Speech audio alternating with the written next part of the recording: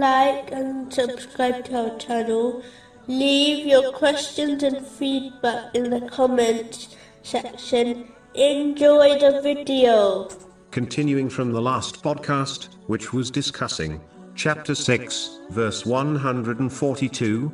Eat of what Allah has provided for you, and do not follow the footsteps of Satan.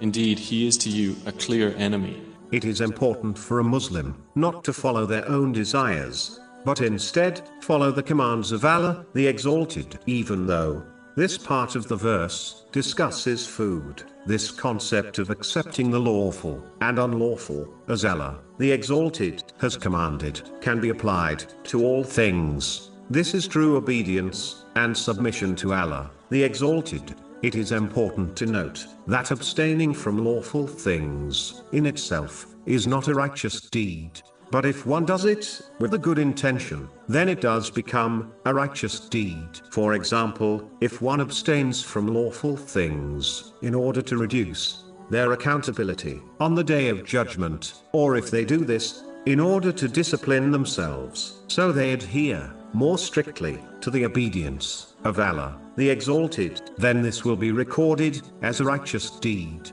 The next thing mentioned in this verse is a warning not to follow in the footsteps of the devil by cherry-picking which laws of Islam they should follow and which ones they should simply ignore. This attitude is a path set out by the devil, as he was the first one to adopt it.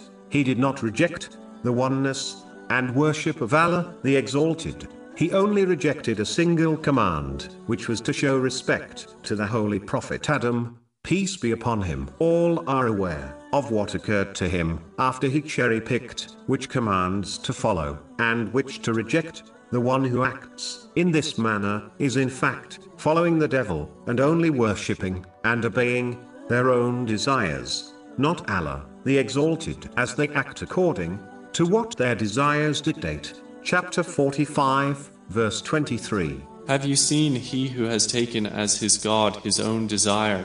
The next podcast will continue discussing this verse and topic.